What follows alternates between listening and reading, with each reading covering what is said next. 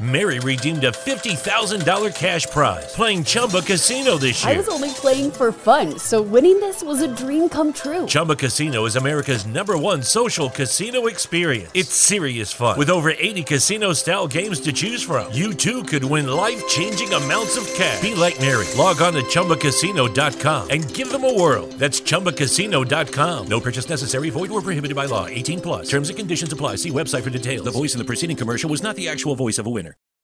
Yeah, we got the vibe on deck, bro. Four dope brothers talking sports, so let's go.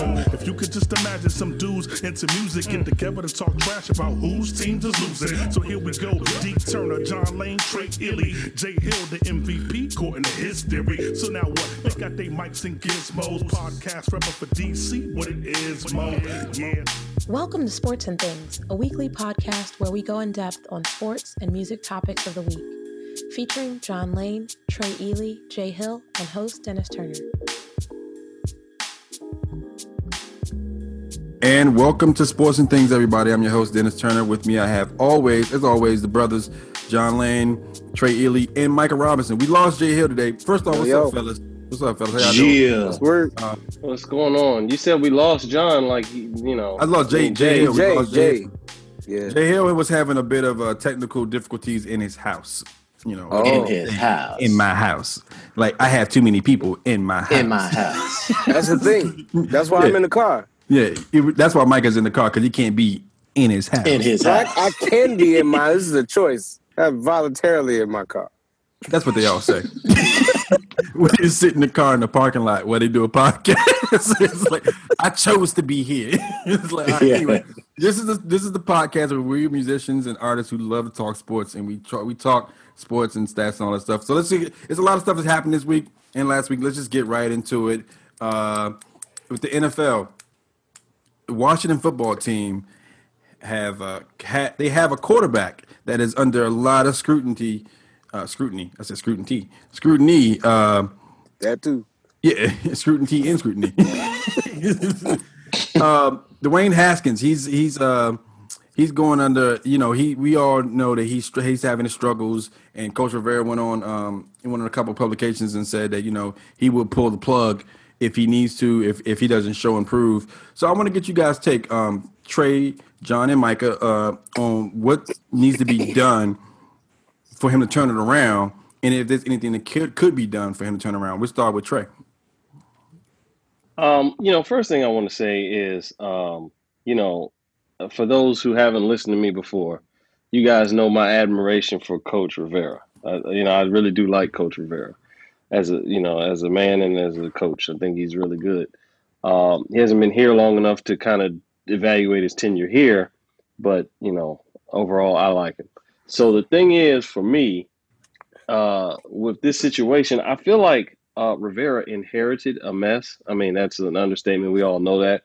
But specifically to this quarterback situation, he inherited a mess because, they threw Haskins out there last year the way they did. And so he had to make a decision that he felt was best for the team going forward. And what I mean by that is that I feel like Haskins, if somebody like Rivera or anybody had the opportunity to evaluate him earlier and make decisions on him earlier, they would have gotten a veteran and started the veteran and let Haskins sit and develop, because Haskins needs to work on some fundamental type of things. He needs to get just better at playing the position of quarterback, not preparing for games and not doing what a starting quarterback has to worry about all week long. Considering that he was the starting quarterback for the more than half of last season, I guess Rivera was like, choosing someone else other than him to start would be like benching him. So that would probably be a bad move. So he was in a tough spot with that. But I think starting fresh, what I would have really liked to see Haskins get developed first before he got thrown out on the field, because he's just not ready. And unfortunately, you don't get a whole bunch of chances at that position in this league. So I don't know we don't know what that's going to mean for him ultimately, but I think that hurts his chances and opportunity to be a star quarterback because no one is able to give him the attention he needs to grow. They need to get him ready for the next game.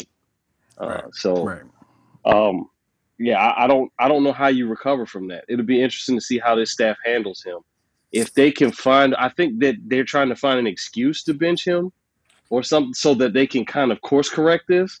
But I don't know how they're going to do that. But he needs to study. He needs more than he needs to get out there and lead. Well, before I pass it to, I think we'll go Washington football team, Cowboys, Washington football team in terms of teams and answering questions since we got a Cowboy fan on today. But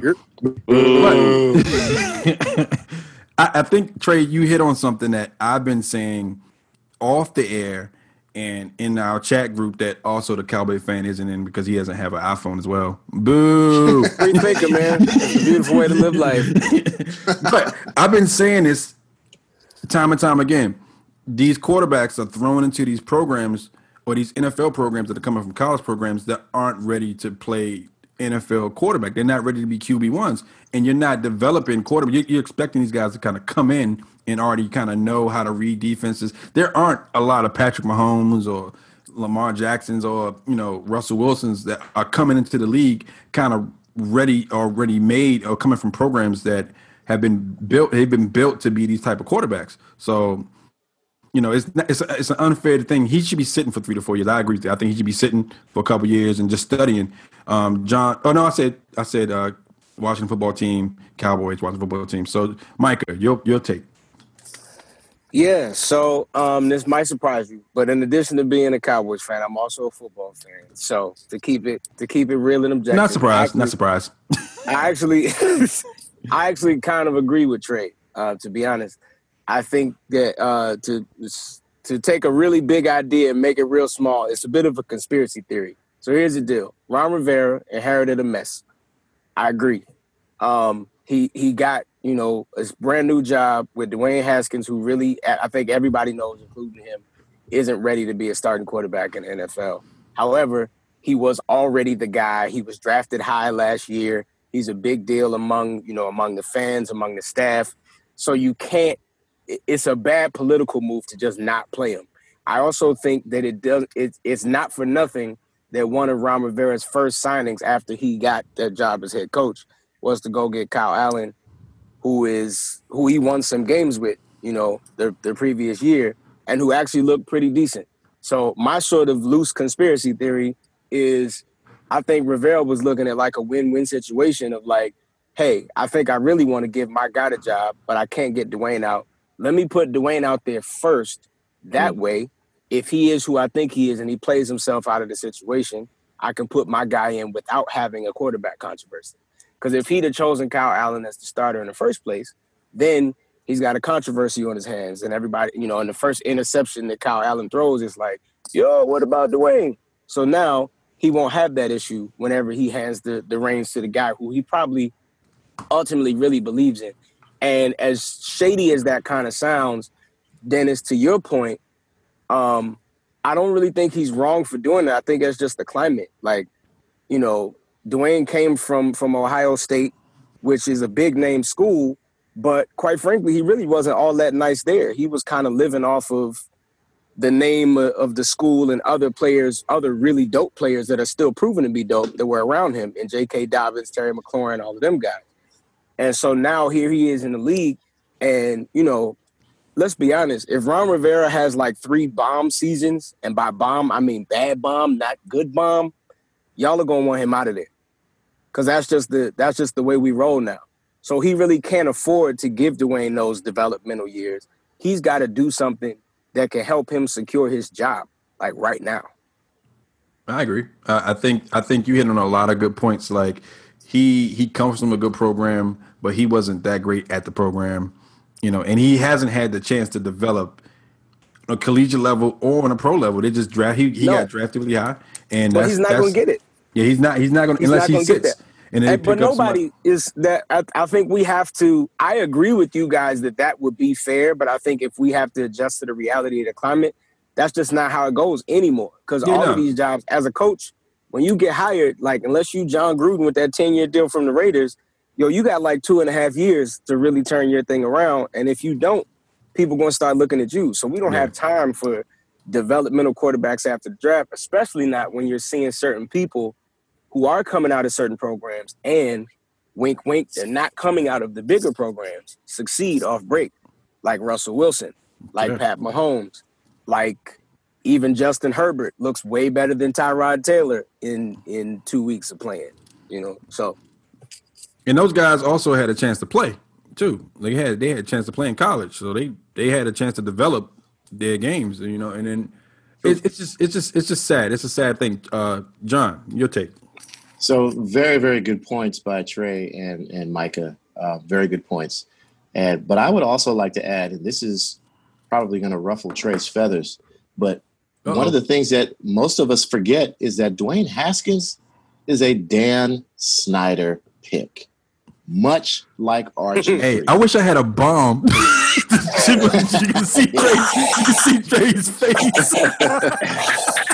We all forget that. Like Jay Gruden did not want to draft Jakaris. So let me correct you really quick. It didn't ruffle my feathers. It just triggered me because I agree with you. All right. I'm triggered though. I just thought hearing Dan Snyder's name would make you triggered. He's like, make you have a twitch. Snyder. Twitch in your eye. Dwayne Haskins was not wanted by Jay Gruden. He was not wanted by the coaching staff, the offensive coaching staff in Washington. Nobody wanted Dwayne Haskins. So when he came here, nobody wanted to play him because, and this is the only thing that I will ever agree with Jay Gruden on, is that Dwayne Haskins did not show any sort of professional football mechanics. And that the way that you are going to have to teach him. Wait, did you just call him Tebow? Sorry. No, because Tebow. That's different. Tebow had got wins. Yes, that's Tebow took Tebow's mechanics. Playoffs. Yeah, that's why he got cut. No. There's a difference.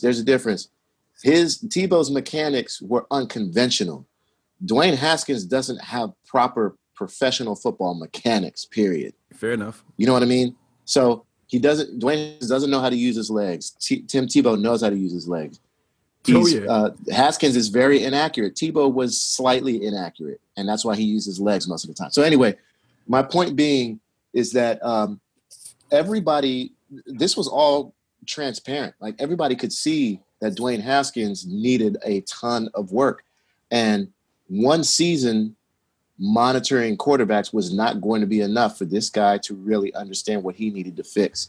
They are literally fixing his feet, telling him how he needs to step, telling him which foot steps over what other foot, how far apart his feet need to be, how much he has to put, how much pressure he needs to put on his front leg when he throws, because he's always throwing on his back leg. He's got defensive linemen on the team telling him stop staring down the receivers or else you're going to sleep. It's on record. So this is another Dan Snyder botch. If Dan Snyder would stay out of it and let the people do their job, we wouldn't have this quarterback situation. So I understand Trey's point, but I am at the point now where I agree with Ron Rivera. And I think this kid just doesn't have it now. And the Washington football team fans they're at their limit right now. They're fed up. They're ready to move on. They want to have something that they can look forward to.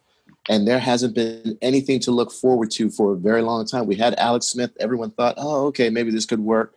And then we went, what was it? We were like 4-2 or something like that before he got injured. Yeah. And it was like back to square one. He was balling too. And we haven't had anything positive since 2012. So the fans are speaking up, the coaches are speaking up, and I'm all for Ron Rivera. For Ron Rivera, who's a professional head coach, took his team to the Super Bowl, can look at a quarterback and say, this kid needs more work, and my backup quarterback right now, even though he's more than decent, I'm putting him in. I mean, I heard Jason La-Canfora on the Junkies today say that Ron Rivera is making the biggest mistake of his life trying to bench Dwayne Haskins, because his whole narrative is you're benching Dwayne Haskins for Kyle Allen. And the Junkies' point was, no, we're benching Dwayne Haskins for someone who's not Dwayne Haskins. So no matter who what type of quarterback Kyle Allen is, it's not Dwayne Haskins. And I think that's what everybody's point is. So that's my 2 cents on it. So wait, so to just put a button on this, I guess, do you all think that Dwayne Haskins is not the future of this franchise, which is what he was brought in to be? I do not. So let me jump in there. So yeah, I right now I do not. However, what I was going to ask, a follow-up question to everybody, but John, do you think it's possible for Rivera to bench a guy like that and then work on him and bring him back and when he's ready, or did they already screw it up? Can I answer that one? Yeah, go ahead. Why would you bring him back unless Kyle Allen turns out to be trash? Which you're hoping, as a coach and as a fan, I'm assuming you're hoping he's not. I thought my assumption was we were going to go to the draft and redo this whole thing. That's what I was going to say. I think in their mind right now, what they're thinking about is the draft, because we haven't been able to draft a proper quarterback since 2012, and that got botched. And even that was Dan Snyder's quarterback. RG3 was Dan Snyder's quarterback. Yeah, that's a good point. So what you do is you do that, and then you let somebody else take Haskins as a backup, let them work on him, and then let him get his shot somewhere else. Yes, and maybe he turns out to be a beast later on. But now you're not going to get any trade value from him. He's already blown his chance here. Yeah, you got to keep him on the roster until his contract ends, because you're not getting any trade value because of the way he's playing right now. But this kid is not ready to play. He's only had 1 year experience in college. He's not ready to play in the big leagues.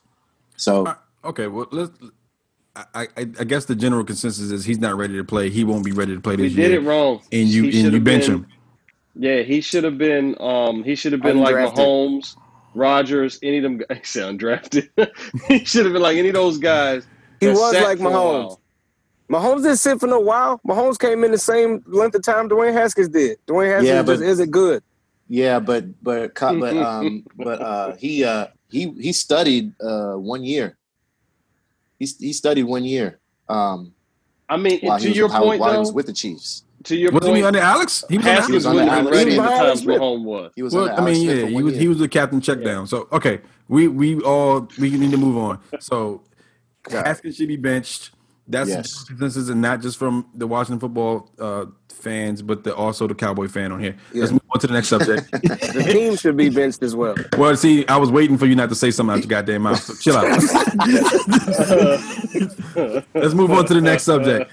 So, thank you, host. Yeah, we all saw what happened last week with the Washington football team. We're still on the Washington football team with Chase Young and Ioannidis. I'm saying his name right? Ioannidis going down. So I want to ask. This segment is going to be a little shorter because it's just. I'm going to ask John, what happens with the defense? Because the defense was arguably fairly good. They were keeping the football team in games for sure.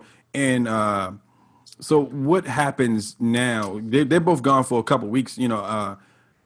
Young being out was devastating. I'm sure that was a really big blow to the defense.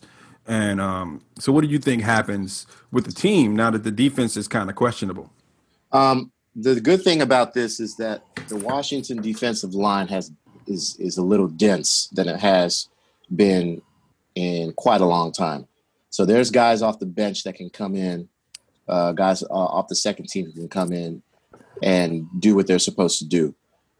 The only thing that I'm worried about on defense are our defensive backs. That's the only thing. That sucks. Always, and that's always been the case. So I'm not 100% worried about Chase Young and Ioannidis being out. We saw Jonathan Allen making some great plays. Montez Sweat was exactly the guy we drafted. He did a tremendous job in absence of Ioannidis and Jonathan and Deron Payne. So I think we have some density on our defensive line. Our inside linebackers need help. We got to get rid of Troy Apke. He's just killing. He's killing everybody. He's killing everybody on the Washington football team. But answer your question. I'm not worried about the defense right now. Well, let me do a two-part question for that, because right now we sit tied at number one at the NFC East at 1-2. with 2 losses in the last 2 games by at least 15 points, right? So if your defense can't keep you in the games, I'll give you this is the question. So the next few games, we play the Ravens, we play the Rams, we play the Giants, and we play the Cowboys. At 1 and 2, what do you think realistically the record looks like if the defense is hurting and the offense can't produce? Who? What'd you say? You said Ravens, Rams, Giants, Cowboys. Yeah, That sounds like 2 and 5. We're winning 1 game. That one game is against the Cowboys, though. that's the Super Bowl, so we can win that one. It's fine. It's definitely not. We're winning one game in your heart. It's not. We're winning 1 game out of that. We're winning one game out of that. To be One honest with game you. out of the next 4. Yes. Yeah. Yeah, the All one right. against Dallas. And I even think that game against the Giants, who I'm talking about, I even think that game is going to be close. I think the Giants could possibly beat us. Yo, John, they Because- really bad.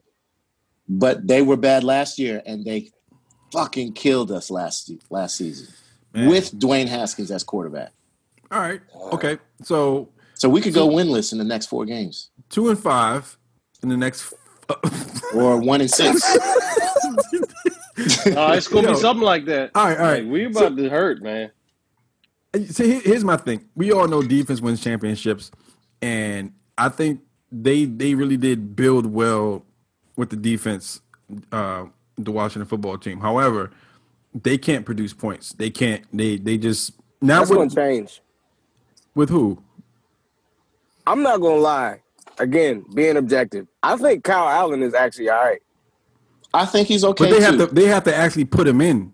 They're I mean, not once going to put him once in. they do, Yeah. once they Dude, do, This stretch will get Haskins benched. It's no question. Yes, it will. Agreed. Yes, it will. he, And Yo, that- that is- Haskins and is not making it through these 4 games. And that dog. is It's Jay not Hill's happening. point. That is Jay Hill's point. Jay Hill said 6 games, right? He did say 6, but he also said that the season wasn't going to end without COVID stopping it. So But He said the season again. he said the season was going to 12 games. So and he's not here to talk defend about that himself. in the next segment because of what Right. happened. What All right. happened? So, all right. Realistically, we can kill all this because I agree with John. I think the defense is solid, but I think the offense is going to be the reason why they don't win games. Let me ask everybody: realistic record. Do you think the Washington football team even gets into the playoffs this year if they change quarterbacks? Yo, you shouldn't laugh at your own team. That's fucked up.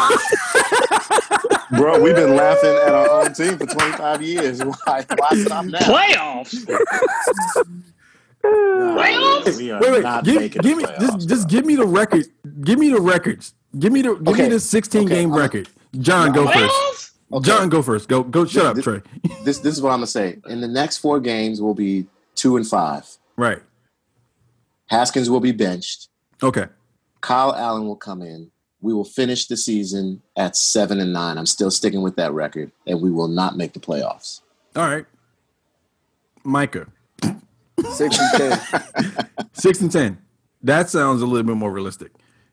Trey, he gonna say 5 and 11. You fucking hater. You're gonna say fire dance tonight. I thought he was gonna say like 4 and 12 or some shit. Kyle That's Allen is improvement. going We to were 3 win and 4 13 games last year. this year. We're headed towards 16-0. We go from 3 and 13 to 4 and 12, 16-0 in about 12 seasons. All right. Yo, that is just, I don't even know what, I should mute you, bro. Aftermath, man. I should mute you, man. Dracarys. One game a year, buddy. All right, okay. All right. And it's going to take 16 years to get to 16 and 0. Is it going to count That's one right. game a year? Every year. One game a year, baby. We're I'm going to looking be, forward to it. look, we're going to be like 55 and John's going to be 98. I'm gonna be dead, bro. John's gonna be... I'm not living to 90, man. All right, next subject. Let's move on because we had a bigger thing happen. We got bigger fish to fry in the NFL with the coronavirus having games like the Titans and the Steelers game had to be rescheduled because of players testing positive for coronavirus. Now, Jay Hill isn't here to make his point about the season ending shorter than 16 games. I do want to get you guys' take on because they also was a report that came out today that some of the Raiders were at an event and they were there without their mask on and they were around people in a COVID in a pandemic, situation where they weren't being smart about what was happening. So realistically, without the bubble happening in an NFL, what do you think is going to happen with the rest of the season if they have to start rescheduling games and, possibly potentially canceling games? We'll go, John. I'm gonna side with Jay. I mean, I just think that it's gonna get worse before it gets better, because they're already talking about more cases. They're already talking about how things are gonna spike, and it's gonna get worse before it gets better. I think there's gonna be more people who test positive, and they're gonna have to redo the whole scheduling of this season. I don't know how they're going to do it. I don't know what they're going to do. I don't know who they're going to get to fix it. But I'm on Jay's side. I think this whole season is going to end maybe at like 11, 12 weeks, because if they get to like 13, 14 weeks, it's already going to be so late into the season that they just got to try to finish it. Trey? No, I think they're going to make it. I mean, not without struggle, but I think they're going to make it. Just kind of like how baseball did. I know baseball is a different sport and you can play double headers and stuff like that. But I feel like, let's not underestimate people and how they handle their money and their business. Reality is the conversations with the networks and all those kind of people about contingency plans have already happened. So putting games off for later dates, playing them on different days of the week, all the networks, all the people involved in making those decisions, all the stakeholders already have contingency plans in place. They got ways to make this happen. It may be unconventional, but it's going to happen. They're going to get through this season. I love your optimism. I love it too, because I don't think no. I mean, that's not even optimism at this point. I think it's realism. It may be ugly. I mean, ugly in the sense that things aren't going to happen the way that you're used to or expect them to happen. But these people know how to make money, and honestly, like the NFL has one thing. They push this Sunday ticket package and things like that to try to get more viewership of their games, because all of the one challenge they have is that all their games happen at the same time. Well, this actually could be a accidental solution to that, where if you have that Steelers-Titan game and prime time at some time that football doesn't normally come on, they could benefit from this, kind of in a backwards way. But so wait. So I get your point. I get your point that money's king. But if you have players testing positive, and then you have players potentially like dying from COVID. That's a different story. If that happens, then we got to I think that's a whole nother conversation if somebody dies. Realistically, but I mean, we know that COVID it's killed over 200,000 people in the United States alone. Like it's taken out people, right? So right. If you have a pre-existing health condition, which some NFL players do have, and it starts to affect their immune system and it affects them, and somebody dies or people start to die. It is a different conversation. I'm gonna throw it to Mike. If somebody dies, then my answer is gonna be different, dude. But I'm going off as people. So as long as what happened in sick, baseball, if somebody gets sick and then they just quarantine back, them. All right. Yeah. Okay. I mean, in all the sports, all the professional athletes, the people in probably the best health in the world, we've seen that they get it and they recover.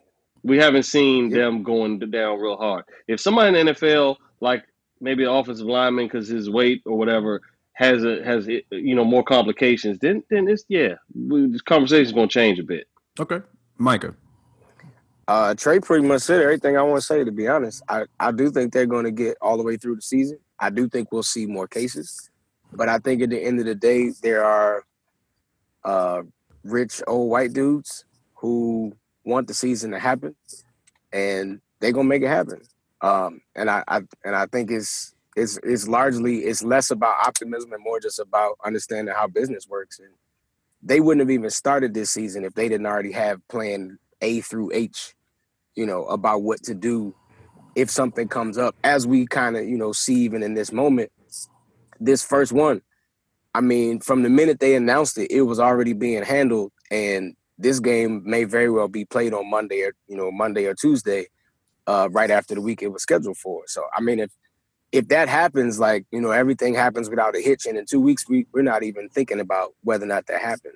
You know what I'm saying? I feel like it's not even on people's minds anymore until it happens again. So I think the NFL will probably do a good job of taking care of this.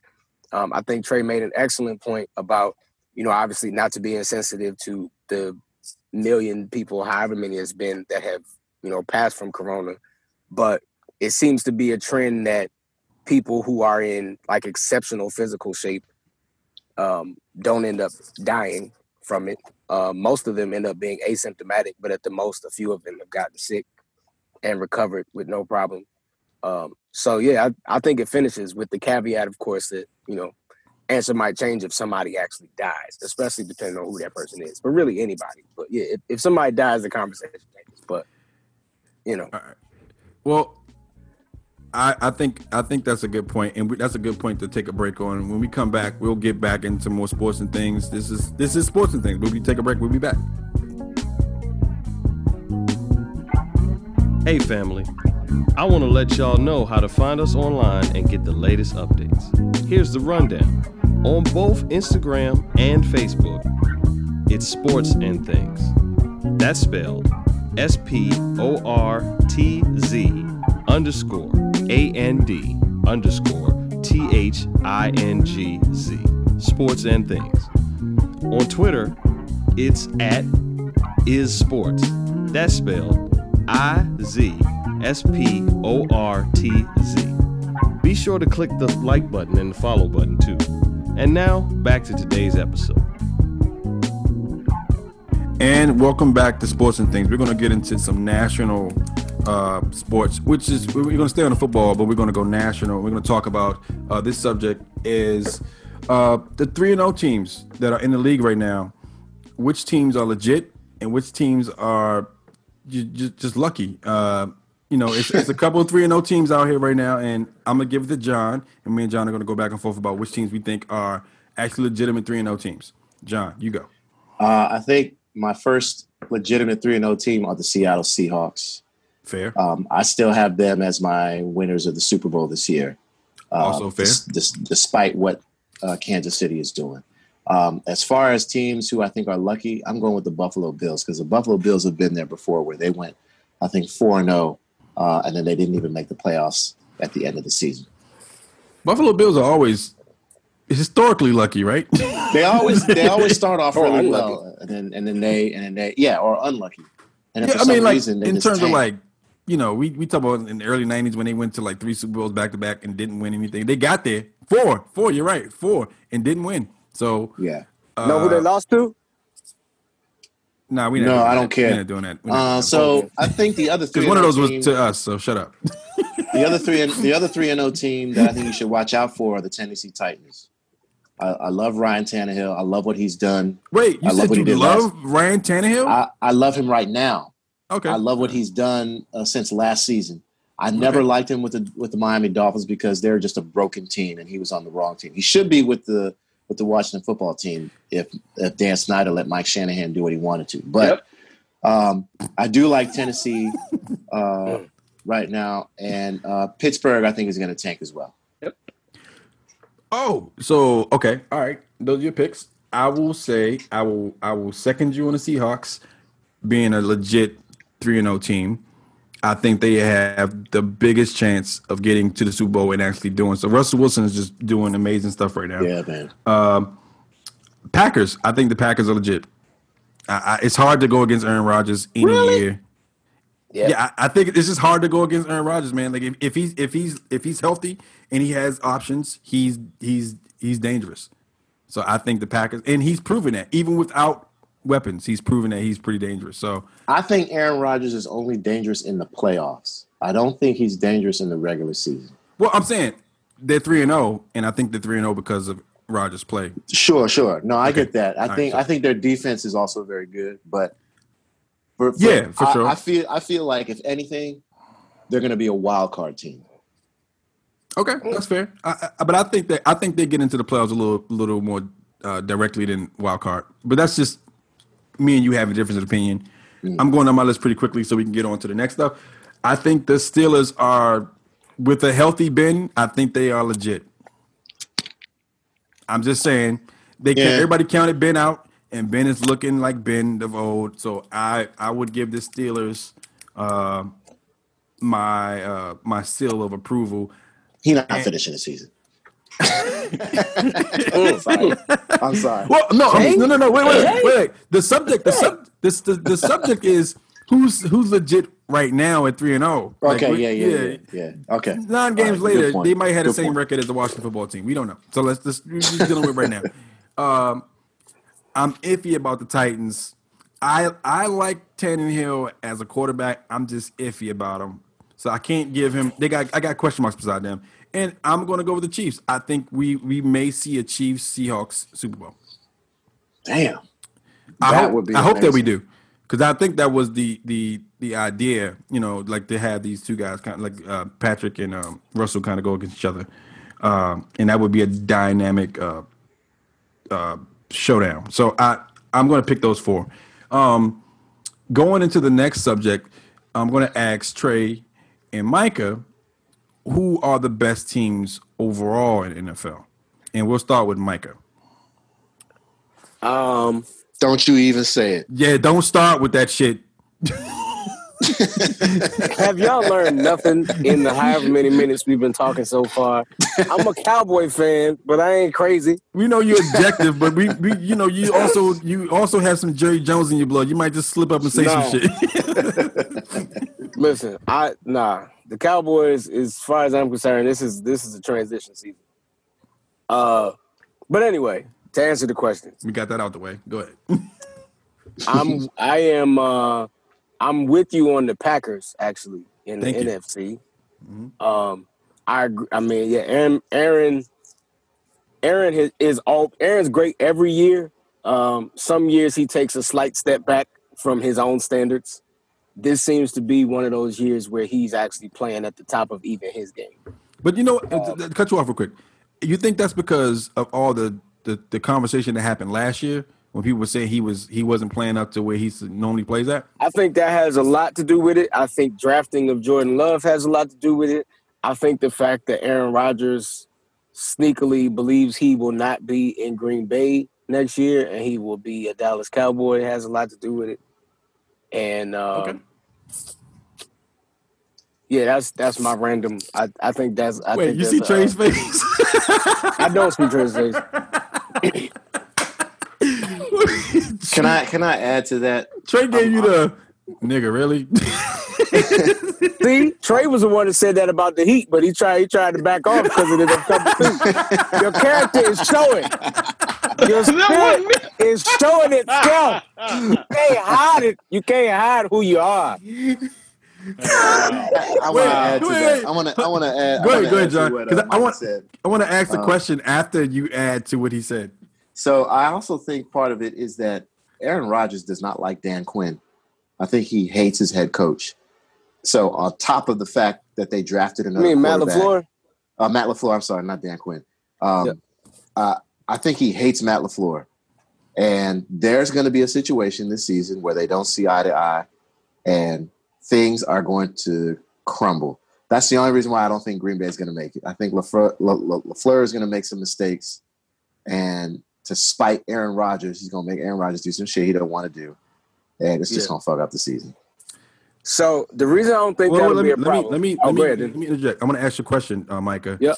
So if you think that, and this is just really quickly, if you think that Aaron Rodgers ends up as a Cowboy, what happens with Dak?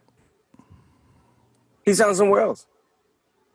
You like a max deal somewhere else? Washington football team. Yo, shut up. No. I think because of stats and the fact that he's still got a lot of allure around him right now, that somebody will probably end up foolishly giving him what he's asked for. But do he and Mike McCarthy still get along? So the thing is, it's one of them kind of things where they didn't break on great terms, but years pass. We've all texted an ex-girlfriend before, at least once. Good point. I'm just saying. That's a good point. As past time goes, and the main thing you remember was the stuff you liked. The arguments. He left out the main point. He's like, sometimes we text an ex-girlfriend at 2:30 in the morning. Yeah, Aaron Rodgers texting Mike I'm not McCarthy advocating for that, by the way. If anyone's listening, But I mean, they had success together. You know what I'm saying? And if Aaron does leave Green Bay, I'm sure he wants to kind of like a ride off in the sunset kind of situation. He wants to go somewhere where he has a real shot at getting the chip in the next like 2 or 3 years. Wouldn't have to learn a new system because Mike McCarthy will be calling plays by then. Just saying, it kind of makes sense. I'm going to disappoint you, Micah. This is what's going to happen.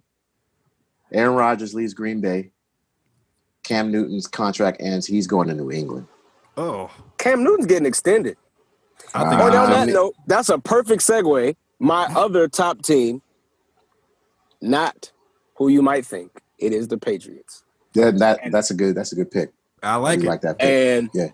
And that is not because I think Cam is amazing, but that's because I think that Bill Belichick is a genius and one of the best coaches in all of sports in all time. For sure. And I think that he and Josh McDaniels have come together to find ways to make what Cam can do make sense. But to my previous point, I don't think the Patriots are going to offer him enough money, and he's going to leave.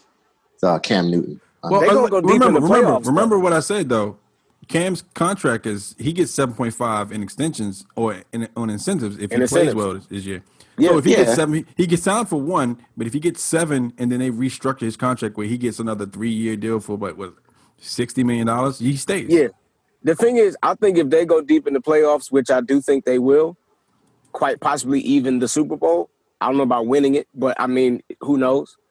But I mean, I think if they go past the second round of the playoffs, both parties decide that that's something they want to keep doing, and they make it work. And they pay Cam $100 million. Well, I say one thing, that'll be fun to watch if it does happen. It'll be very fun. That does happen. It'll be really fun to watch. Yeah, I agree. I think Cam, and I think they're only going to, as the Patriots do every year, I think they're only going to get better as the year goes on. You know, I know we said one each, but I'm kind of with y'all on Seattle too. But my main one I actually want to talk about, like I said, Packers. I'll never sleep on Tom. I think the Buccaneers are going to get a lot better by the end of the year too. Yeah, but Packers, Patriots, I think are probably the front runners for me right now. No Vegas. Vegas as in the Raiders? Yeah. No. Okay. Absolutely not. I don't believe in them at all. All right. Not in John Gruden at all. I mean, what has John Gruden really done? He won a Super Bowl. With an inherited team. He inherited that team. And who did they play? Who did they play in the Super Bowl? I don't remember his old team. His old team. So you think he called was like, "Hey, I need y'all niggas to lose." He didn't have to do film study. He knew their whole offense. He knew everybody, every players, the receivers, breaks in their routes and everything. That's why they just played like that. He was in the right place at the right time, man. That's why. All right, opportunity is he creates a because after that he didn't do nothing. But I think he won a Super Bowl. He won a Super Bowl. What's his name? Brad Johnson. Brad Johnson. That's like Trent Dilfer winning for the Ravens. Man, okay, let's go to Trey. I was saying it's working its way back to Dan Snyder. So I agree with you. Caught on. Mike caught on. That wasn't what we were talking about. You know, I agree with that. But reality is. My top teams are Kansas City in the AFC and Seattle in the NFC. I'll give out an honorable mention. In the AFC, an honorable mention to the Steelers. I believe the Steelers, with Ben healthy, are a lot better than what they were. And I don't know if I have an honorable mention in the NFC. The NFC is kind of Washington football team. Division leading Washington football team. Woohoo! Dwayne Haskins. Yo, shut up. Yo. No, negative. So yeah, that's what I got. All right. Well, I mean, okay. So give me just to button this segment up. Your Super Bowl picks, AFC, NFC. John, go. NFC. I already said it was the Seattle Seahawks. The AFC. I'm gonna stick with the Chiefs, but I think. You really got to look out for the Patriots. But the Chiefs look really good right now. But watch out for the Patriots. All right, Trey. Yeah, I think that in the AFC, Chiefs, Patriots, Steelers, and possibly Titans are going to make things very interesting. But I'm going with Chiefs because there's nothing out there that's competing with the Chiefs. They have a great defense. They have great coaching. They have a great quarterback. I mean, what else can you ask for? Only injuries, I think, could change that. And in the NFC, the Seahawks. So basically, same thing I said for last question. I think we get Seahawks and Chiefs. Micah. My answer remains the same as well. Packers, Patriots. Packers, Patriots. Okay. I think I want to go Seahawks, Patriots. I think that would make for an interesting Super Bowl. That would be amazing to have two black quarterbacks going at it.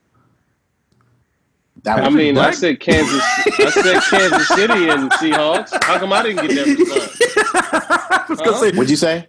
Because Patrick sounds like City and Seahawks. Or his Wait, what'd you say about Patrick though? Because they dark-skinned quarterbacks, brother. Man, this is discrimination, man.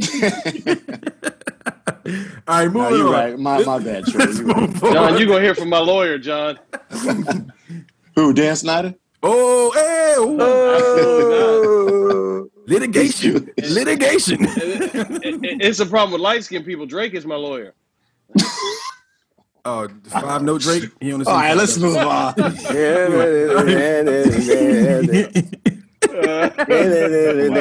Listen, I was at a show and John Mayer said I have to use the whole scale. This nigga Drake used 5 notes.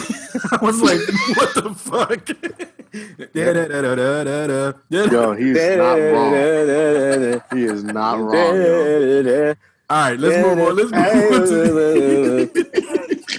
There's all of them. Let's move on. Drake, though. Next segment. I want to get John and Trey's MLB playoff predictions. We're getting into the thick of baseball. It's getting ready to come out to the thick of it. So I want to get you guys playoff predictions. Let's go, Trey, first. In the National League, I got the Dodgers coming out and going to the World Series. In the American League, I got the Yankees. So just like we were talking Lakers and Celtics in basketball early on, I'm talking Yankees and Dodgers. So we'll see if it happens, but that's what I think. Okay. I do like the Dodgers. I think you have to watch out for Atlanta. Atlanta got rocked last season in game 5 of the division series against the Cardinals. So I think they're going to correct all that happened last season.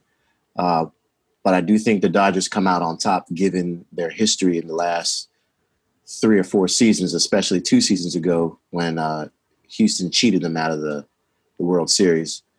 So yeah, Dodgers in the NL. In the AL, I'm sticking with Tampa Bay.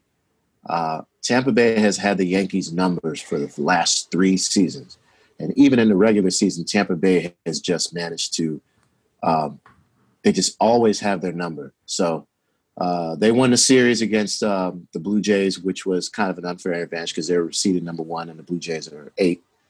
But the Yankees are 5th, and they're playing really well. So it's going to be a great ALDS, but I'm sticking with Tampa Bay. I think this might have been the shortest MLB segment that we've ever had on this show. But let me add this. Okay, now it gets long. Okay, go ahead. Yeah, now let me add this. I think it is absolutely tremendous. First of all, they did extend the playoff teams in the postseason because of COVID and everything like that, which the Nationals had a chance to get into, but they could not beat the Braves. Listen, I was about to say we haven't talked Nationals in like 3 weeks. They had a chance, man. If they won at least one series against the Braves, they would have beaten the Marlins, and the Marlins would not be in the playoffs, and we would. But all that to say, I think it is remarkable that the San Diego Padres are in the fucking playoffs. The Padres have not been in the playoffs for decades. And they got a guy on there. I think Manny Machado's on there, which you mentioned, Trey. But there's another guy, I can't think of his name. He's got blonde dreads. And he's an amazing infielder and a great slugger. So even though they're down 1-0 to the Cardinals, watch out for the Padres too. Now we're done. Okay. I was gonna see if I was gonna ask a follow-up question, but I feel like that's enough for baseball. Dennis don't like baseball, so right, that's done. Listen. It's not that I don't like baseball. It's just that it's kind of hard. And you all know I'm a stats dude, so baseball should be the sport that I should really be into. But I kind of feel like I have to be there to kind of get into it. No, I think you just need to understand the mechanics of it because and I'm not going to get into it, but you really got to understand the type of pitches that these pitchers use to get in the mind of the batter, because the batter is at home plate thinking this pitcher is going to pitch this pitch. So I'm going to swing low and I'm going to swing late because the outfield is in left field.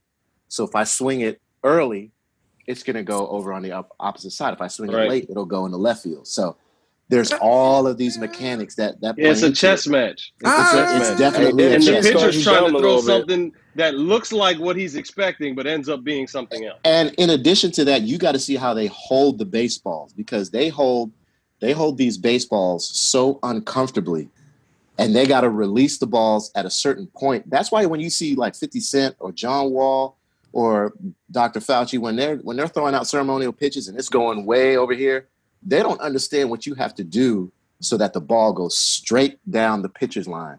You have to release it at a certain point, at the most uncomfortable point of your arm. That ball has to be released, and that is a tremendous. And that's why I've been so fascinated with baseball in the last 10, 15 years. I think I'm gonna call this episode. I think it's an old man sport too. I think it's an old man sport too, because it's a lot of the strategy and kind of the pace of the game and stuff like that. So as you're getting older, Dennis, I think you give baseball a chance again. It's going to be different than when you were 21 trying to watch baseball. Older nigga, I get better. What you talking about? They just called you young and dumb, dog. Listen. Wait a minute. We all in the same age bracket. You ain't close to 21.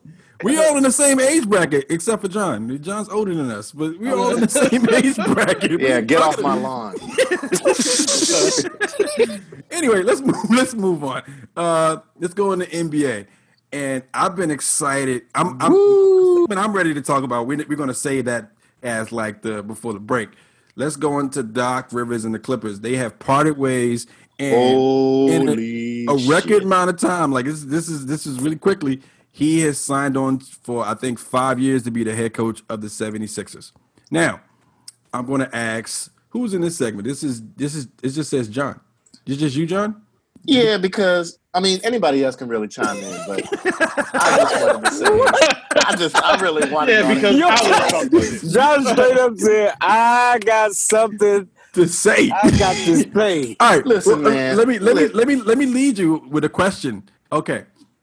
We all know I don't know if it's collective disdain for the Philadelphia 76ers and my personal disdain with Embiid and Simmons being able to do something. You're exactly leading into what I want to talk about. All right, so do you think Doc Rivers, because we all know that Simmons and Embiid are locked up for the next at least 3 years there with their contracts.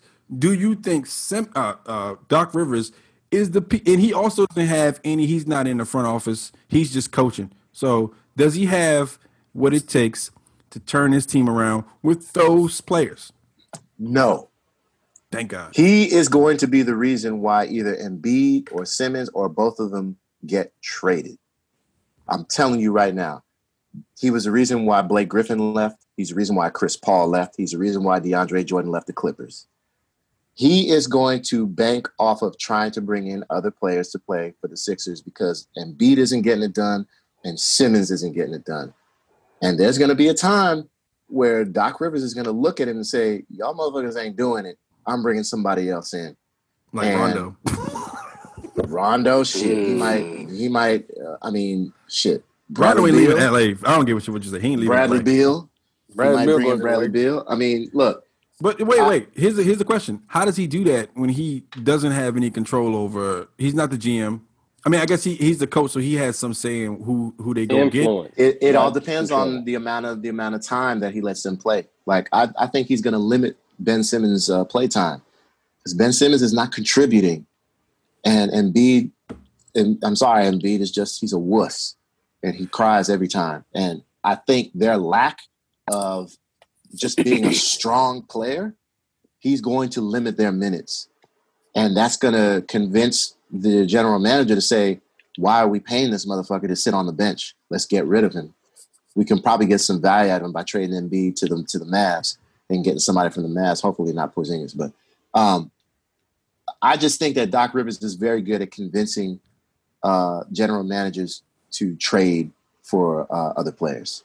Yo, this is so exciting to me because I want to know how many minutes does Ben Simmons get now? Like, what's the number? Give me a realistic number. He playing about 28 minutes a game. He's playing 28 minutes, maybe give or take. I'm gonna say he's gonna limit him to 17. Nigga, you tripping? Wait. They're paying him over $100 million. Good. Okay. I'm fooling. He'll probably take like 4 or 5 minutes off of that. I just don't think, and the minutes that they're going to take off of him will be, like, I'm gonna say, midway to late in the fourth quarter. I think that's when some of his minutes are going to get taken away because he does not produce in clutch situations. So if you're not performing in clutch situations, take your ass out and put a bench player in. The Sixers bench was better than the starting five, in my opinion. So okay. Anybody else want to jump in there? Trust the process. Nah, don't do that, man. Hell no. Yeah, let Joel Embiid be the new quarterback for the Washington football. Just anybody, please, anyone. Man, Doc Rivers, man. I'm kind of sick of Doc Rivers. I ain't gonna lie. Because Doc Rivers, he hasn't done anything to deserve Not this since 2008. I'm going to call it. In 2008, he didn't do nothing. I'm going to call this episode. They haven't done anything because you said that twice about two different leagues. I guess so. Yeah. I mean, I think he was pretty. I think he was pretty effective on the Celtics when they won the championship. I think he was lucky to have. Themselves.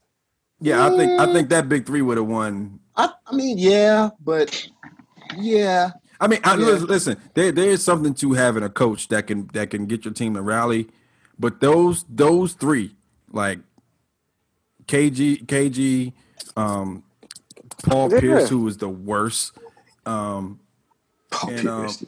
Ray Allen. They were all in a place where they knew what it took to get to the next level. They knew what it took to get that win and to get that championship, and they did it. Not when Paul Pierce and KG went to the Nets. Well, yeah, they were 60. That's past it at that point. So I guess. Look what Ray Allen did. Ray Allen went to the Heat, and so. I mean, but he also had D Wade and LeBron. I don't really count either. So okay. So the basketball point, yeah, John. I think Joel Embiid should get traded. I think you can get value for Joel actually, and remake that whole team and make it a better team. Oh, they will. Here's the non-basketball point I want to enter into this conversation because it was my first thought when I saw this. So y'all remember a couple weeks ago, Steve Nash got hired by Brooklyn, and Mad Cats was up in arms. Stephen A. and a whole bunch of other folks was all up in arms about, that it was not cool because he skipped over all these qualified people because he was white. Now, obviously, Doc Rivers is not white, but do y'all think we're still going to see that argument now? Because absolutely, because I think it should be there. I think that should never been a race argument in the first place, and it's kind of unfair and ridiculous that within has it been 10 days? Has it even been 10 days? No, it's been like 2. It's been like this man gets fired for being ineffective on a team that on paper is supposed to be one of the best, at least defensive units of all time. Odds-on favorite to win the championship. He failed, and within 2 days, he gets a job as a coach of a team that I think most people agree is not nearly as good on paper. That's a good point, man. I think that's a good point. I think the reason why. Go ahead, Trey. You got it. I was gonna say I think there's two things going on here. I think the race point is still a problem. So without refuting your point you made about Doc Rivers specifically, I still think there's a race problem because before today, there were only 4 black head coaches in a league that's 75% black players. And so Doc Rivers gets back in there, so there's 5. There's 5 black coaches in the league that's 75% black players. And and Ty Lue and most will have a head coaches in job. sports are retired players, so that's a problem. But these two things don't have to be the same. I think that they're 2 different conversations. The Doc Rivers part, yeah, Doc is going to a worse team. Well, the place where I enter Doc into the conversation is I kind of feel like it's off some like reverse racism type stuff. I kind of feel like they're Doc trying Rivers, to make up for what they've done. No, I feel like Doc Rivers, most of his coaching career has been treated a certain way because he's like the comfortable black guy. I feel like he had, some success that may or may not really be attributed to him early on. So you can like hang a championship on him, but he hasn't really done anything to earn it. And yet he keeps kind of getting this status all the time over other more qualified coaches. He's a token. So you say basically saying he's a token. I mean, I would not use that word because that would sort of imply that he has something to do with it. And I'm not. But I'm not in any way impugning his character. I'm just saying, like, yeah. To Micah's point, Alvin Gentry hasn't been hired, and I know it's not the same thing. Alvin Gentry hasn't taken the Pelicans to the playoffs, but he essentially had one of the best rising players in the league. And in his first year, he gets hurt, and at the end of that year, he gets fired. And he gets replaced by Mike D'Antoni, who can't get to the finals, and he always crumbles. And has Mike D'Antoni won a finals? No. He's never been to one. Yeah, he gets his passes because he's considered like an offensive mastermind. So he runs a really fast pace. Defensive not yo. Not a top. You ain't have to say that if he can't get to the finals. I knows that. None of his teams ever play defense. But I think Micah makes a very, very good point. Go ahead, John. I'm sorry. No, I was just going to say, I think because there are a select number of black head coaches who are not getting the red carpet treatment like Doc Rivers. That's true. Because, like, you know what I mean? why Doc Rivers and not Ty Lue? And why, or Jason Kidd. We've seen this before in other areas of our lives that when there's a race issue, then that kind of bears, or births this whole, I'm going to use the word token, this whole token thing where we got to put a black face out in front of things. And they find somebody they're comfortable with, and that guy gets thrown out there. And so I think historically, most of us have looked at that as progress because at least they're putting the black face out there. But at the same time, on the other side, you're looking at it like, I wish that we would have a better, more qualified, or not just throw a guy out there just so white people can say they put a black person. With all due respect, to him as a man, his family, his accomplishments, I'm tired of seeing his without like him doing anything. Fair point. So let's just put a button on this. I think Coach Rivers getting the opportunity is unfair. I also don't think that. I think we have a general consensus that he doesn't turn that team around. He signed a 5-year deal. He'll probably be there for 3, and then they'll have it. And Simmons and Embiid might be gone before he goes. So just no good thoughts about Philly 76ers. Let's move on. Nothing's changed about this podcast. Yeah, not at all. But let's move on because I am excited to talk about this fucking blowout that happened last night. The Lakers demolished the Heat in the first game of the finals.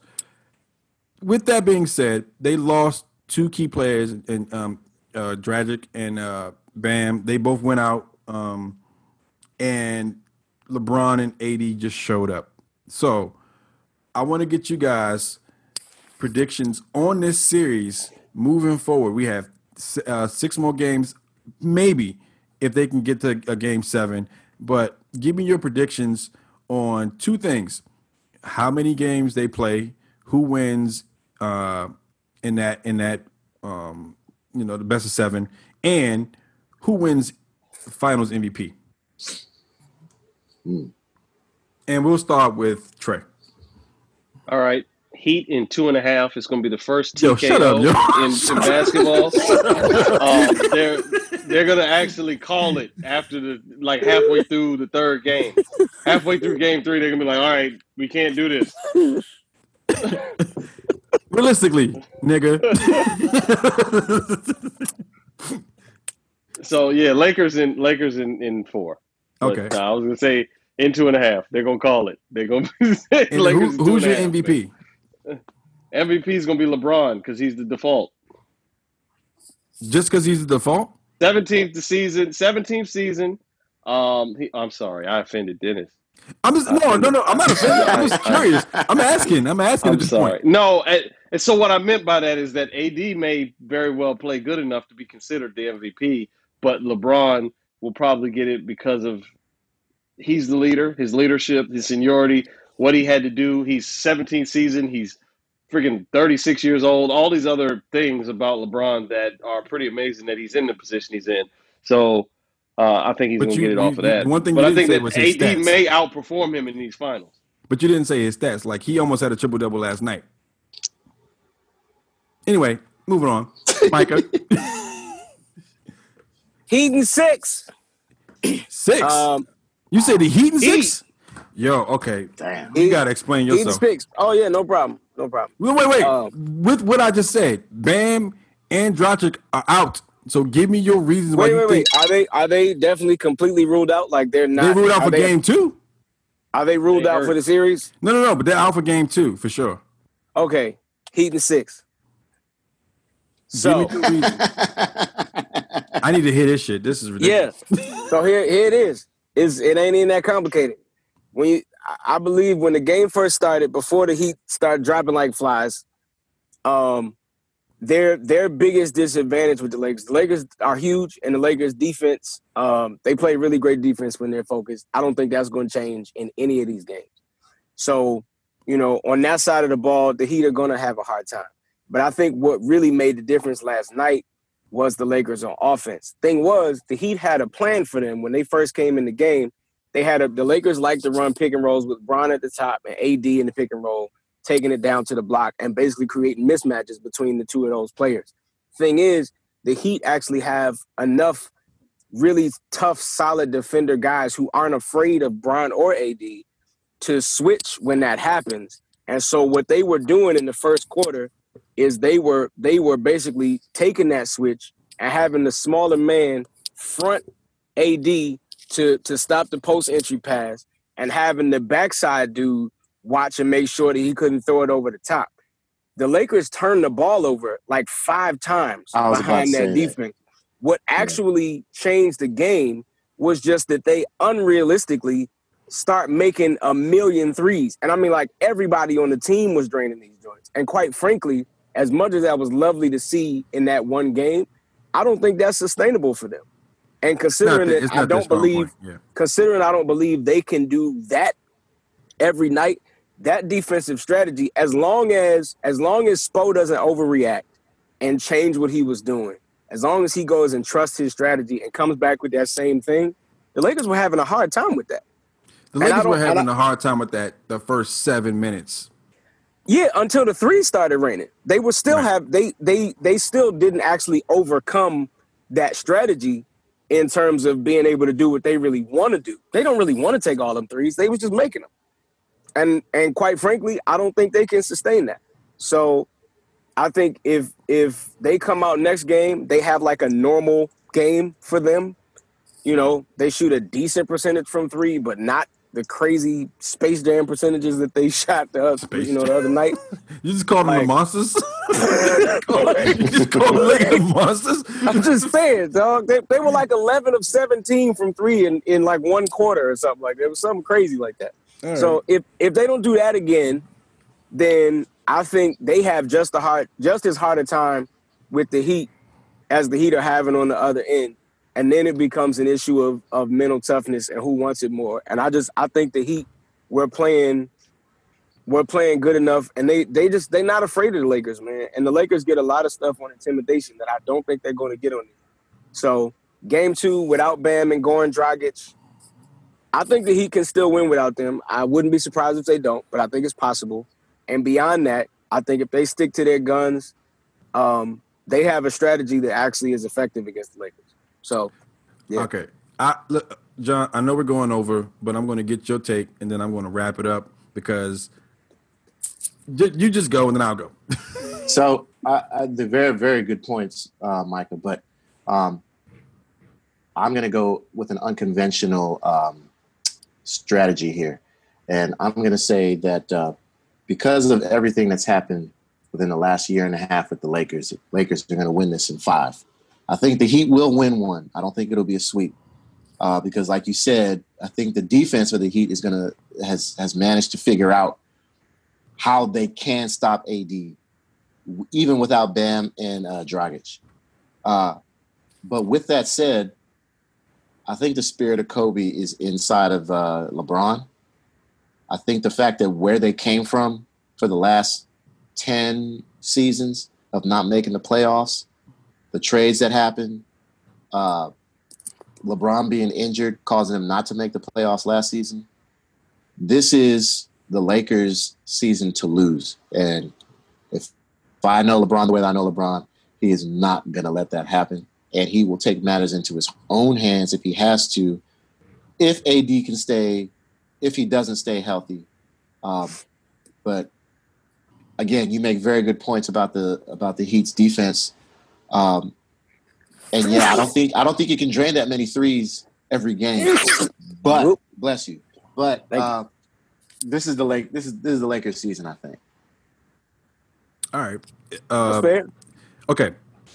I was talking to Trek Life during the game last night, and we were having this discussion about the game. Now, I'm going to say, and this is what I said in the beginning. I said Lakers in 5 because I think that's the most realistic thing to go. I think that I'm trying to get all my thoughts together because I don't want to just be like mush mouth and everything I'm thinking. But if LeBron is putting up close to a triple-double a game, that means he's facilitating the ball to people who are actually putting up numbers. The Lakers bench outscored the Heat's bench, right? You lost 2 key players on your offense or on your team with the Heat. Now, what I saw in the game after the first 5 to 6 minutes was the game plan that both of these teams implemented, and one of them just worked better than the other one. Like the Lakers implemented a game plan that just worked better. I don't think realistically with any of the players they have, if they have Dwight Howard or McGee in the game, and you also have AD who can play arguably 2 to 5, you have a real answer for him. You don't have an answer. They don't have an answer on that team for him. Even with their zone defense, they don't have a real answer for that guy. And then you got LeBron, who's able to, if he puts his head down and just goes, he's able to get to the lane, and he's pretty much unstoppable in that regard. I think I'm agreeing with John. I think that LeBron wills this team to a championship because LeBron has 10 finals appearances. He knows what it takes to win a finals. He's lost more than he's won, but he also has a weapon in Anthony Davis that is pretty much unstoppable when you get him the ball and his points. Yeah, if he stays healthy and you get him the ball at his points. Now, to your point, Micah, I think that the Heat are, and I was saying this when they beat the Bucks and when they were going through the East, they are a proven team. Pat Riley knows how to put together a defensive-minded team who will go in there and they will dig it out. I just don't think that this team digs it out against those 2 players. And that's my personal opinion. That's just because of what I saw last night. They were up 32 in the half. And the reason why they got back within 13 is because the Lakers just stopped playing. You know what I'm saying? Like, I think if the Lakers, key points, if the Lakers start fast, they don't start slow like they did last night, there's no way out of the gate that they can keep up with this Lakers team. But I think they are going to start slowing. That's why the Heat will win a game, because they're going to take advantage of the fact that Dragic and Bam are not in the game. So they're going to think that it's in their hands and they don't have to play as hard, so that they can stay healthy. I also don't think that Jimmy, as well as Jimmy played last night, Jimmy doesn't win this championship. No, like Jimmy can't win it on his own. No, hell. But no. Jimmy is one of the pieces that you need to win a championship. But he's one of the pieces that you need to win a championship. For sure. But Jim, it don't have to be on Jimmy. The way they play and the way they've been playing, they looked a little shell-shocked the other day. But those guys just have to stop. They have to stop being afraid to put the ball up. They actually got the shots that their offense is designed to get. And I just kept seeing people like get the ball and hesitate and jab step and, you know, and swing it again. And it's just like, and I'm sure they were watching that. I'm sure they've seen film on it. Spo's seen film on it. And I think you're going to see probably as early as game 2, but if not, definitely by game 3, a team that looks more like themselves. And that ball is going up. And you know, I do agree with you. I think they when they spun the ball one too many times around before somebody was actually willing to take a shot. But what I will say is, if they go down 2, it's very unlikely that they get more than 2 out of this series. If they go down 2-0, I think it's the Lakers championship to lose at that point. So that's I guess that's what we're in that segment. I'm glad we were able to get this out. The next game is tomorrow, I believe. We can tune in and check it out. I'm excited about this championship because I think the Heat and the Lakers are 2 of the best teams in the league, and they are matched up well. At the end of the day, there's really no answer in that team for Anthony Davis. There isn't. If he puts up 30. Oh, and John, you didn't give me your MVP. You said Lakers in 5. Oh, of course, LeBron. Gotta be LeBron. He's the reason why they're there. Okay, and I think LeBron gets it just because he's gonna put up, if not a triple-double a game, he's gonna put up close to a triple-double. And I think if Anthony Davis wins it, he just gives it to LeBron anyway. Well, it's gonna be LeBron because LeBron didn't get MVP of the year. Right. Yeah. Okay. All right. So, with that, we'll take a break and we'll be back. This is Sports and Things. Got a hot take for the Sports and Things team? Or just want to hear us debate your subject? Well, send us a DM on Instagram or Twitter. Now, back to this week's episode. And welcome back, everybody, to Sports and Things. We're going to get into our entertainment portion of the show, music and entertainment. And yesterday, was it yesterday or 2 days ago? It was a couple days ago. The first presidential debate happened between the candidates, Joe Biden and Donald Trump. So I wanted to get you guys real quickly. We all watched it. And I was on Twitter, and Twitter was going crazy when it was happening. So I want to get you guys' take on what happened with the debate. John, you go first. Yeah, well, it was definitely entertaining to say the least. I mean, I think it would have been better watched if you could have imagined them as babies, because that's exactly how they both acted, mostly on the Republican side.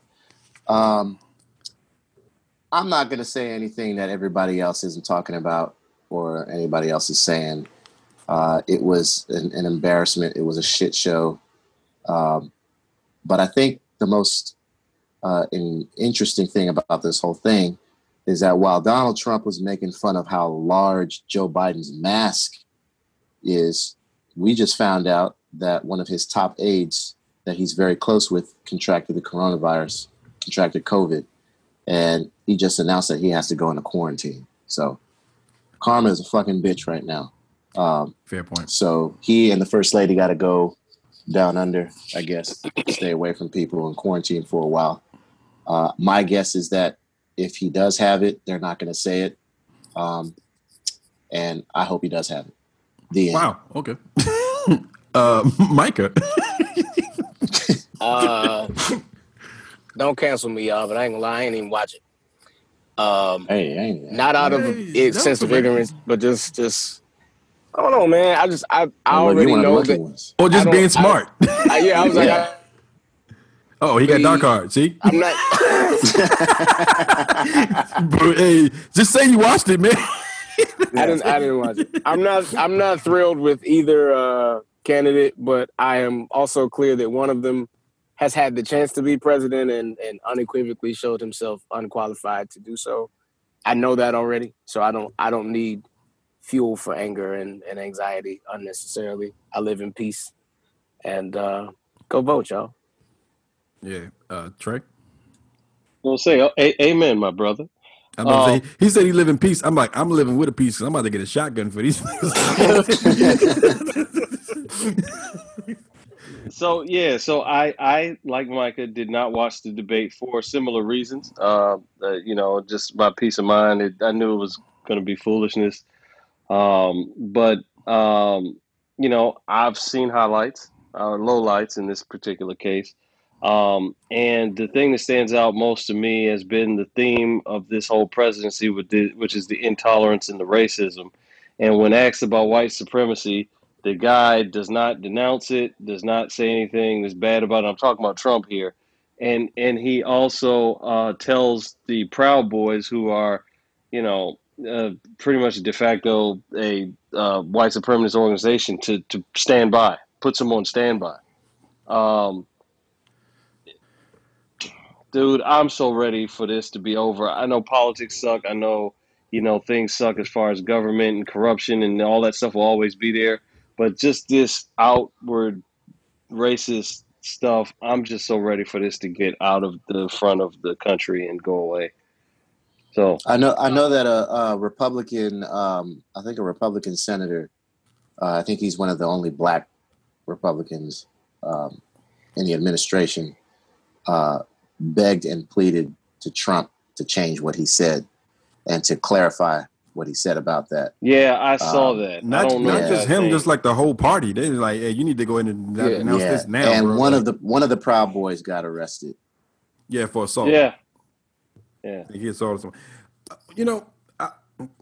I watched it and I felt kind of ashamed to be an American in that regard because this is how the global world sees us. They see us through Trump and his antics, and that's how they view us. And we all travel the world as artists, as musicians, or whatever.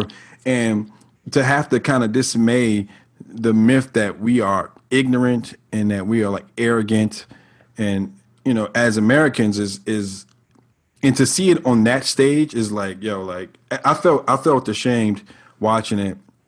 I also felt like Trump is he knows what he's doing. So we all know. I think we all feel like he knows what he's doing. And I agree. When they made the statement about him saying, about election being rigged and how he wouldn't leave office because he felt like the election was rigged, I'm like, you're basically telling people that you don't believe in democracy, which is what this country was supposed to be built on.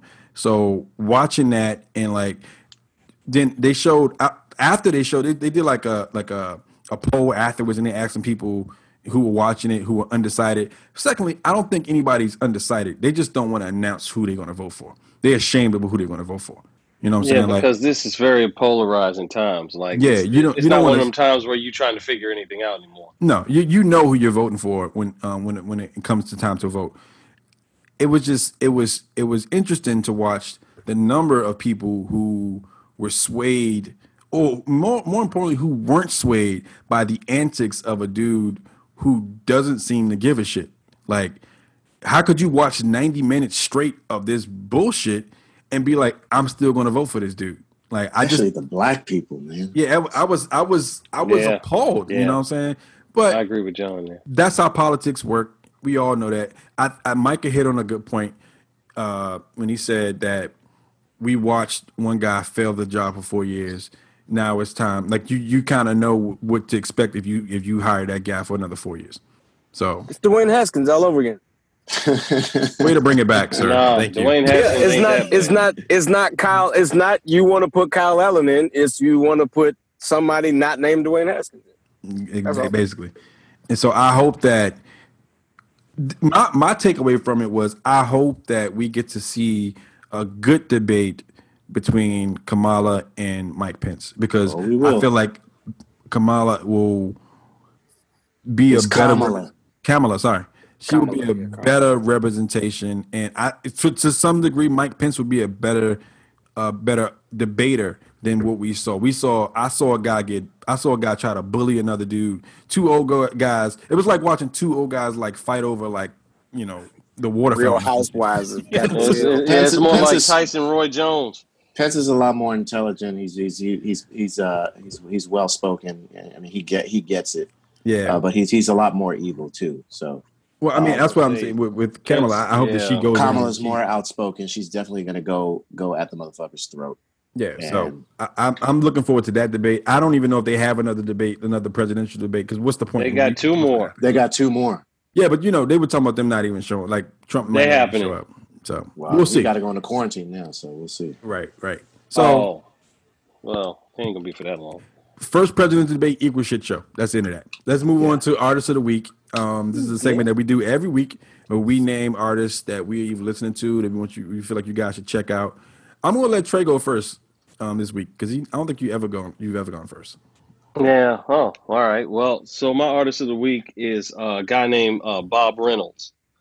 I'm gonna pause because every time I don't. Oh, wow! I've heard the name, but I'm not. Oh, wait! Is this the first? Someone has been named that John doesn't know. Holy shit! I've heard his name, but I'm not familiar with his work at all. Well, somebody go shoot a duck. Somebody go shoot. He's like, all right. Hey, my brother, you got this? No, get your own. Check this out, brother.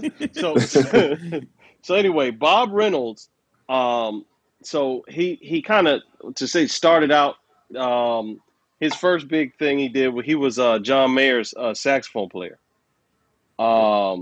And from that, he does his own. What'd you say? Is that to do with the locks? No. It's a white guy. Okay. He does. I guess there are white guys with dreadlocks, just not common. What? He does. It's not common at all. Yeah, check Google. I can't even name one. I've seen it before, but I can't name it. Type in dreadlocks in Google, see what happens. Oh my gosh. So anyway, so Bob Reynolds is primarily a tenor player, but tenor players tend to play soprano and that sort of thing. But he from that, he's done a lot of his own albums, got his own quartet, showed the world playing his music. So he's a very, very proficient player and composer, like writing tunes. His tunes are really cool. His music pretty much is like a contemporary jazz. He's done like a standards album. I think he did some straight ahead stuff, but mostly contemporary. But his approach, he's definitely studied the greats and done his homework on jazz. So he's a legit player. And he's more recently, he's been recording and touring when his schedule aligns with Snarky Puppy, which everybody knows. So he's augmented. They have a saxophone player, a full-time sax player that plays with them, but he'll go on there with them as well. And he's played with them on a number of dates and on a few of their records over the last few years. I mean, he played on that We Like It Here album. He played a few solos. He played a few solos on that, so you probably heard him before. But yeah, I mean, definitely worth checking out. His tunes are nice, playing is nice. He gets nice cats to play with his stuff. So everything, I enjoy everything that he's put out. And over the years, as he's been able to progress in his career and it seemed like he have a little bit more budget, the production and stuff has gotten cleaner. So it's like really good stuff. So yeah, Bob Reynolds, check him out. Micah? Person I've been listening to actually today is Brittany Howard, formerly of the Alabama Shakes, but I won't reference that too much because I honestly feel like she deserves her own space. And she put out, in 2019, I believe it was her first solo album. Please pardon me if I'm wrong. But her first solo album called Jamie. It actually sounds nothing like the Alabama Shakes music at all. it's much more of a sort of nod to kind of like 60s and 70s soul, but sort of lighter. And then kind of with her signature style as a vocalist. It's pretty special. I first got into it because my homie Brad Allen Williams, shout out to Brad, guitar player, he plays with her, and he posted an appearance that they did recently on James Corden's show. And it wasn't Nate Smith playing drums on that? He was. Yeah. Yep. So, and Nate Smith plays with her permanently as well. Yeah. Nate's crazy, man. He is. He sounded great on that hit, the James Corden joint. So they all sounded so good that I actually just went and started listening to the record. I didn't finish it yet, but so far I'm really pleased and honestly inspired. So yeah, Brittany Howard. Yo, Brittany's very popular right now, man. She's ever since she left Alabama Shake, she's doing collabs with everybody. The comments on her tiny desk, the first 5 comments are people saying that they're upset about her no longer being with Alabama Shake. Yeah. And I was like, yo, that's completely unfair. This music is still good. Shut up.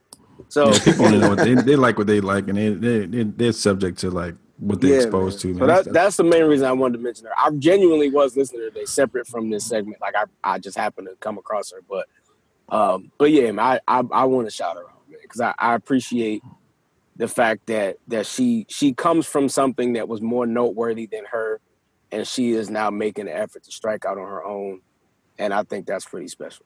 So, Brittany Howard. Nice. I'm going to go before you, John, because mine is going to be quicker. I'm just going to say my artist of the week is Alex Isley. She has a couple singles come out this year. One came out in July called Good and Plenty. I think Alex is she's a phenomenal talent. She's a really good singer. She's dope. She's the niece of Ron Isley. You know, just to give you guys some who her legacy is kind of her musical legacy kind of runs through. But she's talented. She's dope. I think I like her songwriting. I think when she teams up with the production that she teams up with, it always complements her voice. So my artist of the week is Alex Isley. And John, you go. So I'm gonna take it back. You guys went all modern. I'm gonna go back to 1978. Chic? No, I'm joking. No, I'm going with the Jan Hammer group. Jan Hammer was a keyboard player, or he still is a keyboard player. But back in the day, he used to play with Miles Davis in the early 80s. And then he went solo and created his own group called the Jan Hammer Group. And they have an album out called Melodies, which is very, very hard to find. However, I do believe it's on Spotify. So if you type in Jan and then Hammer, which is spelled like hammer, and then the word group, you'll find this particular album, which has been sampled by Jay Dilla and De La Soul and John Lane, amongst other producers. But more popularly, Jan Hammer is the guy who wrote the theme song to Miami Vice. So he made a lot of money in the 80s after that show started picking up more seasons and then went into syndication. So the Jan Hammer Group is my artist of the week. Nice. All right. Well, there you have it, folks. This is our show for this week. This is Sports and Things. Once again, myself, Dennis Turner, Trey Ely, John Lane, Michael Robinson, and Jay Hill, who wasn't with us today, but he's with us in spirit. You can check us out. Subscribe to us on everything: Apple Music, or Apple Podcasts, Google, anywhere you can check out podcasts. Our Twitter is @IZ and our Instagram is @Sports and Things with it's @sports with a Z _ things with a Z. You can check us out. So until next week, man, we're signing off. Peace. Go football team. Boo Cowboys. Wow. Yeah. Yeah. We got the vibe on deck, bro. Four dope brothers talking sports, so let's go. If you could just imagine some dudes into music get together to talk trash about whose teams is losing. So here we go. D. Turner, John Lane, Trey Ely, J. Hill, the MVP, according to his theory. So now what? They got they mics and gizmos. Podcast rapper for DC, what it is, Mo.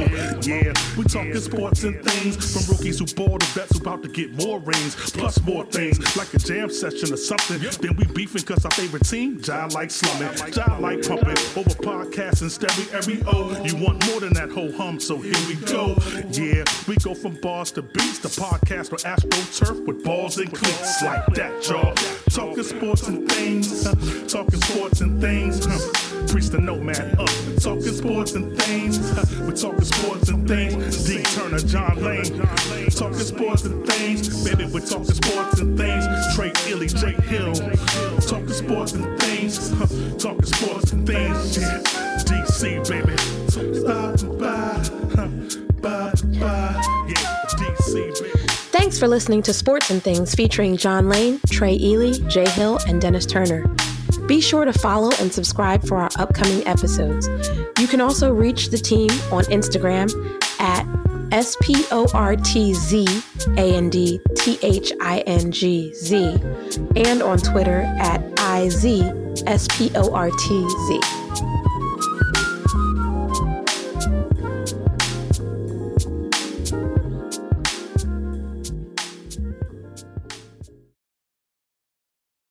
Mary redeemed a $50,000 cash prize playing Chumba Casino this year. I was only playing for fun, so winning this was a dream come true. Chumba Casino is America's #1 social casino experience. It's serious fun. With over 80 casino-style games to choose from, you too could win life-changing amounts of cash. Be like Mary. Log on to ChumbaCasino.com and give them a whirl. That's ChumbaCasino.com. No purchase necessary. Void or prohibited by law. 18+. Terms and conditions apply. See website for details. The voice in the preceding commercial was not the actual voice of a winner.